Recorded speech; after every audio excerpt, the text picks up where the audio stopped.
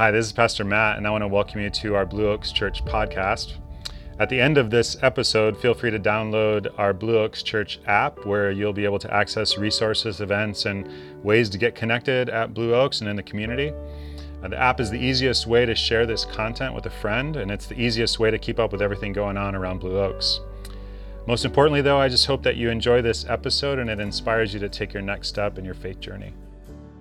I want to start today by asking you to think about this instrument here for a moment. I grew up in Chicago, and whenever we would eat outside in the summer, we would hear this electric sound. Zzz, zzz. It was the sound of bugs flying to their death. Bugs will voluntarily fly to this thing. They will choose to enter into, to participate in the very thing that will lead to their death. Why would a bug do that? Well, their enemy is smart enough to know that you can't just say to a bug, choose death, and have it choose death. The bug zapper involves deception. It involves the promise of life. A bug looks at this light and it's drawn to it. They look at the light and they think, that's a very cool looking light. I'd like to get closer to that light. It's so beautiful. And then they fly in and get zapped. Now try to get inside the head of a bug for a moment. Try to think like a bug for just a moment, because you would think that after a while, bugs would wise up. You think they would observe that underneath the light is filled with bodies of impulsive bugs who have gone before them. You would think that some thoughtful bug would say, whoa, wait a minute. I'm not going to just blindly fly and follow my desires. I notice all of my friends get drawn into this, but they never come back. I'm going to consider just how high a price I'm willing to pay for an experience of a close look at this beautiful light. But no bug ever does that. Apparently, they say to themselves, I know what I'm doing. I'm strong enough and I'm smart enough and I'm clever enough to handle this attraction without getting burned. And only a bug would be that stupid, right? Let me show you another deceptive trap of the enemy. Do you want to guess what kind of bug this catches? We don't know from the book of Genesis what kind of fruit it was, but we're told that there was a tree that grew fruit and it was forbidden.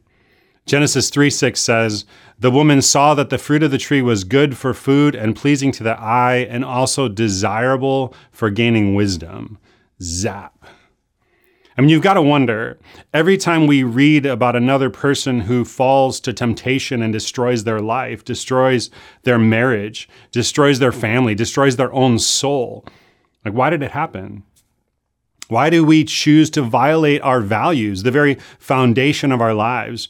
Why do we voluntarily give in to whatever we know is going to destroy our soul? Why do we fly to the light? Why do intelligent people engage in stupid, dark actions that we know will be ashamed of? Well, the writers of scriptures say at least part of the answer is you and I have an enemy, and he's bigger and stronger and smarter than we are. Paul writes in Ephesians 6, for our struggle is not against flesh and blood, but against the rulers, against the authorities, against the powers of this dark world, and against the spiritual forces of evil. There's something we all need to understand. The fundamental identity of the evil one is tempter. He is tempter. His fundamental weapon is simply temptation. And that's why Jesus taught us to pray, lead us not into temptation, but deliver us from the evil one. Temptation is what the evil one does. And this really matters. This is extremely important. And so I want to turn to one of the classic passages in the Bible on temptation. It's 1 Corinthians 10:13. And this is to help us understand what Jesus is getting at when he teaches us to pray in the Lord's Prayer, lead us not into temptation, but deliver us from the evil one. In 1 Corinthians 10, Paul is writing about temptations that the Israelites gave into during the Exodus that just destroyed them. And he closes with this. No temptation has seized you except what is common to man, and God is faithful. He will not let you be tempted beyond what you can bear. But when you are tempted, he will also provide a way out so that you can stand up under it.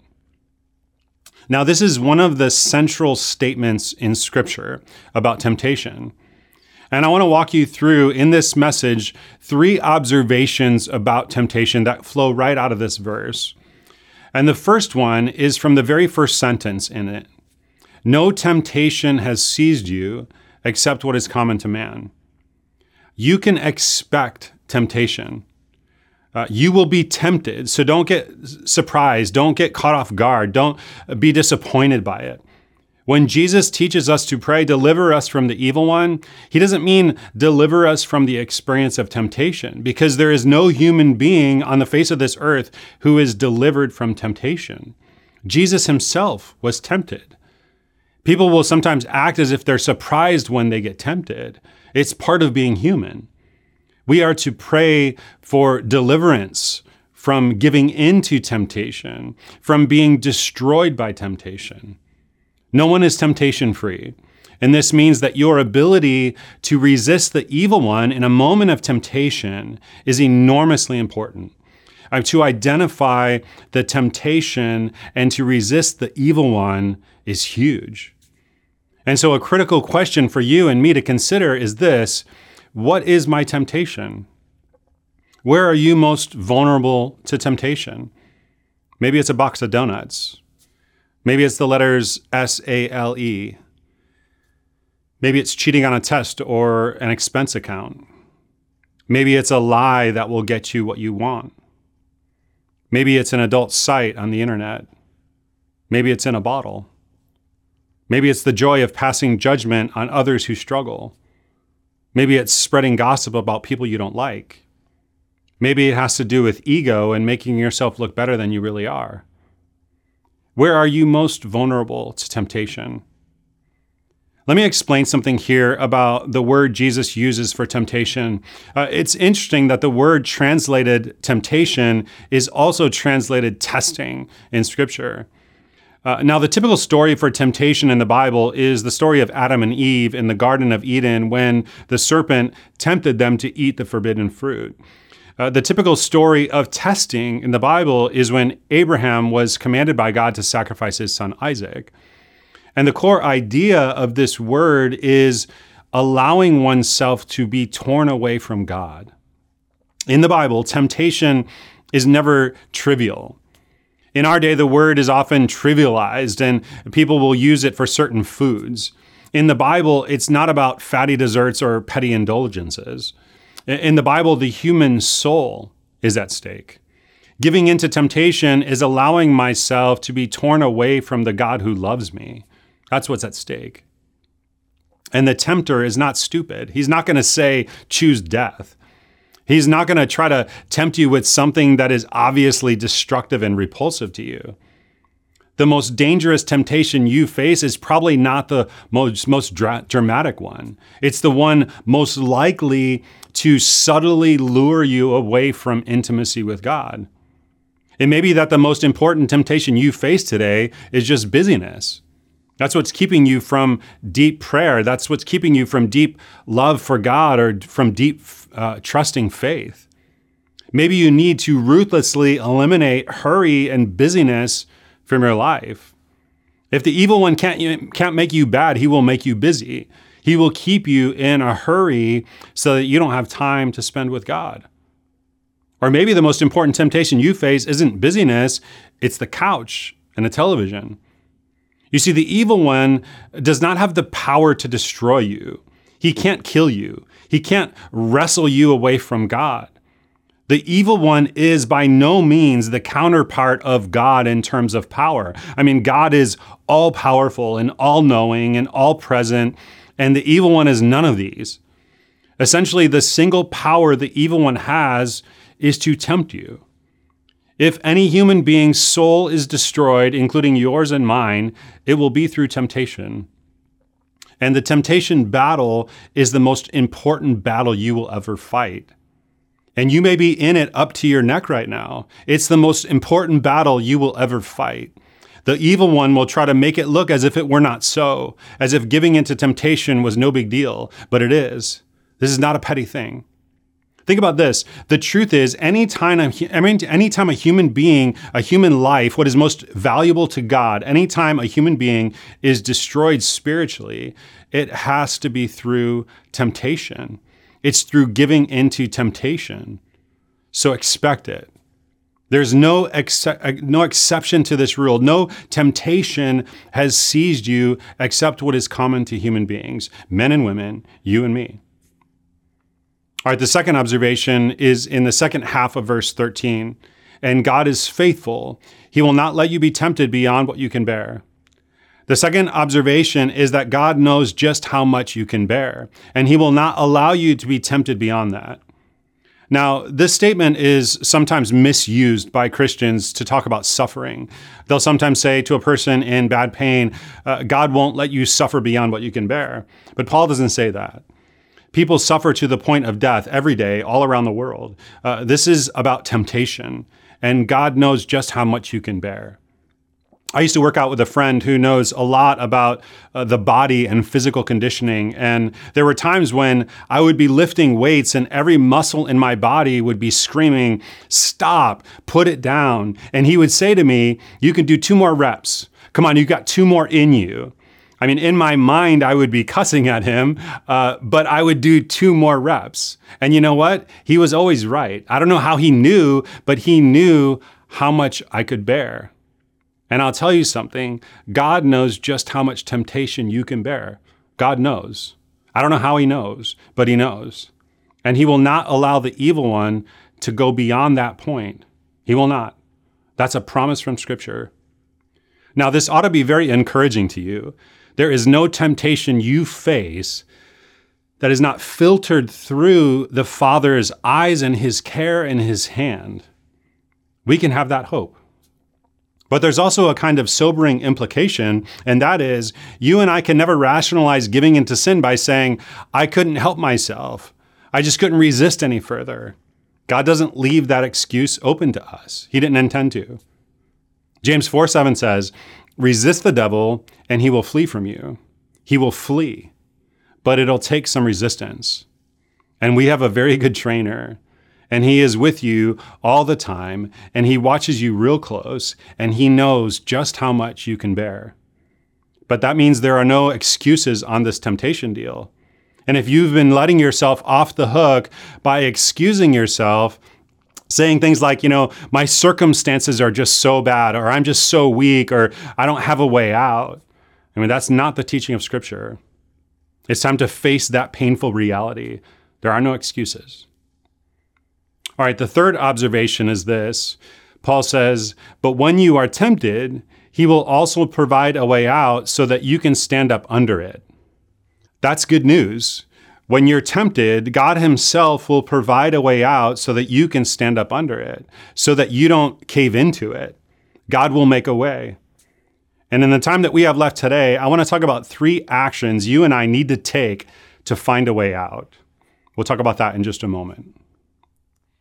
So, while it's true when we're tempted, God provides a way of escape, he's also given us a brain, and we have to join him and do our part. I used to put myself in dangerous situations and then expect God to literally stop me from giving into temptation. I blamed God when it didn't work out that way, too. Early in my recovery, after I took full responsibility for my part, I started to resist beginnings. For instance, if Brian and I were going to go in some place I knew alcohol would be served, I took my own car. I wouldn't know ahead of time if I'd be overcome with temptation, but if I was, I wanted a way to run in the opposite direction. And it worked. Now, I had to struggle through it when it hit, but God met me there in those moments, and I learned how to lean into him for the strength I needed.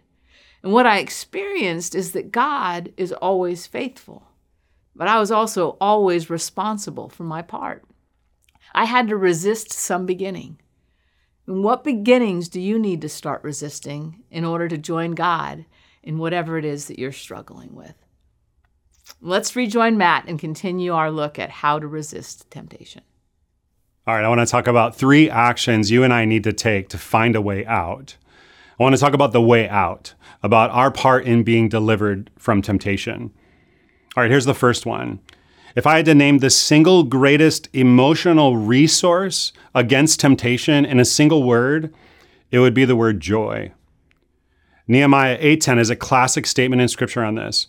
The joy of the Lord is your strength. Now think about what this means. The joy of the Lord is your strength. This is the first way out. If you want to resist the evil one, arrange your life around joy.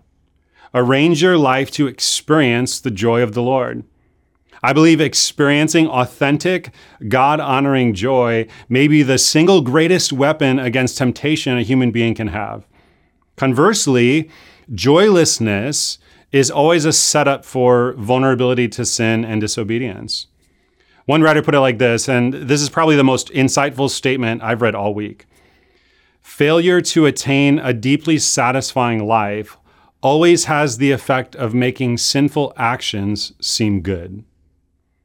I've seen so many people over the years, people who are leaders in church, people who are pastors, bail on God and give in to some stupid temptation because month after month, year after year, their life was just filled with busyness and all the joy got choked out of their life. They led hurried, miserable lives for such a long time that the fall was just inevitable. And here lies the strength in temptation. Our success in overcoming temptation will be easier if we're basically joyful. For example, when people experience sexual temptation, what's driving it? What's prompting it? Very often underneath it is loneliness or boredom or self-pity or resentment, maybe at a spouse. And if that's going on, then as long as I'm focused only on the sexual issues, trying really hard to resist that temptation, as long as I'm just focused on the surface, I'm not getting to the root. The root is there is a deep pain in my life that I'm not acknowledging and bringing into the light. To the extent that you have authentic joy, then temptation, which is always an offer of the illusion of joy, never joy itself. To the extent that you have authentic joy, then the deceptive illusion of joy is not going to be very tempting. It's just not. This is very, very important. When it comes to temptation, the joy of the Lord really is strength. And so the question here is, what do you need to do to increase the joy factor in your life? What do you need to do? What are the activities and the relationships that are God-honoring that bring authentic joy in your life? Maybe it's being in nature. Maybe there's music you love to listen to. Maybe it's time with certain friends. Maybe it's a physical challenge that you love. Maybe it's competition. Maybe it's exercise or driving fast cars or eating good food or being near the ocean or painting or tinkering in the garden. Maybe as you pray, God, lead me not into temptation, deliver me from the evil one. This needs to be part of what you're praying for. God, help me to be a joyful person. Help me to find those things that will fill me with joy. But you are responsible to arrange your life so that the joy of the Lord can be your strength. You must do that. No one's going to do that for you. And if you don't, you're a sitting duck. I mean, you're a target for the evil one. Okay, so that's one way out. The joy of the Lord is our strength. Arrange your life around joy.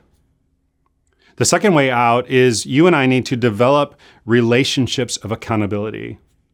You see, temptation always involves hiddenness and darkness. And I just want to say this as directly as I know how. If you think that you can handle sin and temptation on your own, you're deceiving yourself. You are sadly deceived because you've got an enemy who is stronger and smarter than you are. And if you try to handle temptation on your own, you will fall. You need someone else in your life. Here's what you need to do. You need to have someone you can go to and say, I need you to know this about me. This is my temptation. I want you to know where I'm tempted, and I want you to ask me how it's going in this area of my life on a regular basis.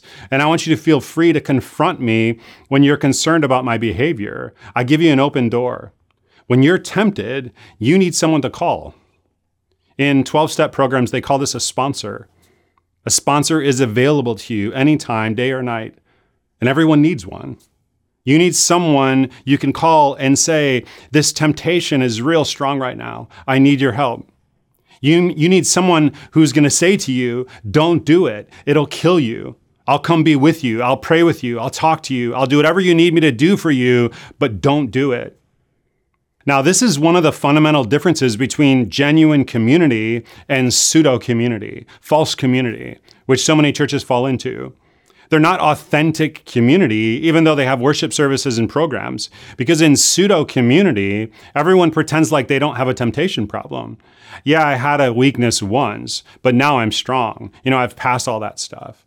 In authentic community, people know I'm just one temptation away from a real mess. In biblical communities, we're just a bunch of people with temptation problems that want to help each other.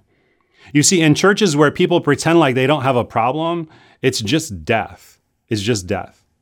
And in churches where grace and truth break through and people can be part of a little community, a little small group or a family where they get past all that junk and are honest and they say, you know what? I've got a problem and I need help. Will you help me? And people do that for each other, and we recognize that we are all creatures who are much smaller and slower than the enemy, and we'll need help from God and help from each other. I mean, there's so much power in community like that. So who in your life knows what your temptation is? Who do you call when you're struggling? And if you don't know, if you can't come up with a name right now, then I challenge you to start praying today. God, I need someone like that in my life. Help me to think about who that might be for me. Help me to understand what next step I need to take to deepen my relationship with that person until I know them well enough and can trust them deeply enough that I can share that with them. If you do have someone like that in your life, take some time this week and tell them how it's going with your temptation. Just let them know. This is a fundamental way out. Number one, you need to arrange your life for joy. Number two, you need an accountable relationship. And then the final way out, you need to immerse your mind in Scripture. Immerse your mind and your life and your heart in Scripture. In Ephesians 5, the Apostle Paul gives a very important picture of the ministry of the Word of God. Paul is talking here about the need for husbands to love their wives, but look how he describes this love. Husbands, love your wives just as Christ loved the church and gave himself up for her to make her holy, cleansing her by the washing with water through the word, and to present her to himself as a radiant church without stain or wrinkle or any other blemish, but holy and blameless. We are to be washed by the word. Now, let me ask you a real simple question. Why do you wash something? Because it's dirty, right? The soap and the water move through the fibers of the dirty fabric and they lift out the impurities. They separate the impurities from the fabric. And this is the picture Paul is using that's worth reflecting on. When Jesus was led into the desert to be tempted, how did he resist the evil one? By the way, this is important. We don't resist temptation. Not once in the Bible are we commanded to resist temptation, not once. He says, resist the tempter, resist the evil one, but not temptation. Why? Because whatever you resist, it persists. The harder you push on it, I'm not going to do this, the harder it pushes back. Instead of resisting, the writers of Scripture teach refocusing. You turn the mental channel in your mind. If you're watching something on TV that you shouldn't be watching, you don't say, I'm not going to watch this, I'm not going to watch this. No, you turn the channel. You refocus off what you've been to what you want to be and what God wants you to do with your life. This is what Jesus did when he was being tempted. He focused on the Word of God and he was able to resist the evil one. There are over 7,000 promises in the Bible. I would say the most helpful discipline you and I can develop is learning to memorize Scripture. Luke 4 says, Jesus was tempted by the evil one, and Jesus answered, it is written. Jesus answered, it is written. Jesus answered, it is written. Jesus used Scripture that he had memorized against the temptation of the evil one. Jesus' mind was so washed in the Word and he lived in its reality so thoroughly that he saw right through the deception of the evil one. He said, why would I even consider choosing that? Well, you need to get real clear on what your temptation is. What are you most likely to be tempted with that will pull you away from God? And then immerse your mind in relevant scriptures. And while you're doing that and washing your mind in God's Word, pray. Talk to God all the time. And I want you to remember something. I want you to remember this image of a bug zapper. I want you to remember the next time you face temptation, and it may be 5 minutes from now, I want you to remember the damage it will do to your soul. Temptation can cause you to violate your integrity, destroy a marriage, create guilt and despair, interrupt the possibility of worship for you, cause you to hide from other people, lead you into hypocrisy and deception. I mean, it's just messed up. And maybe you're flying toward it right now. Don't do it. God will not let you be tempted beyond what you can bear. He will make a way out. Maybe you've been battling temptation for a long time. Maybe you're discouraged. Maybe the truth is the battle is not going all that well. Maybe you've not even been making much of an effort. Maybe you're wondering right now, is there enough grace for me? Is there any hope? Will things ever be any better? There really is a battle going on. You really do have an enemy, but God really will help.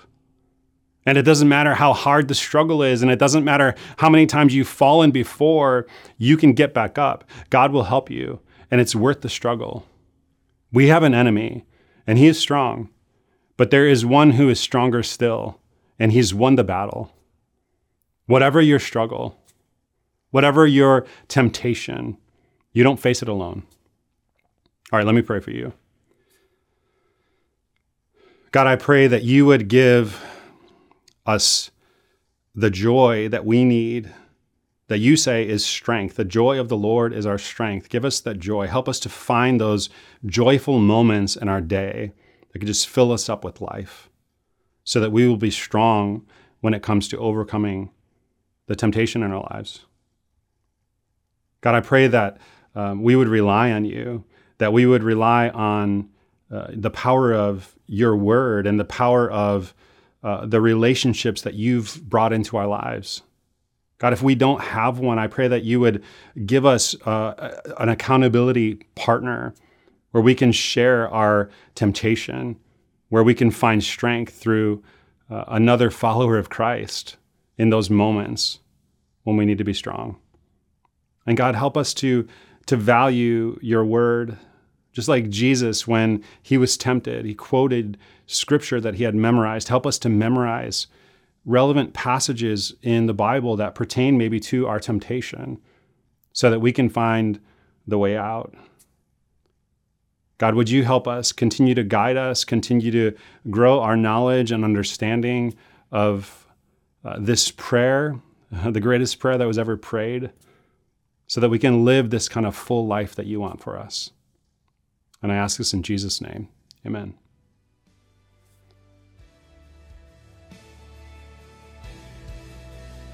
Hey, once again, thanks for listening. We hope you found something in this week's message to take away and apply to your life this week.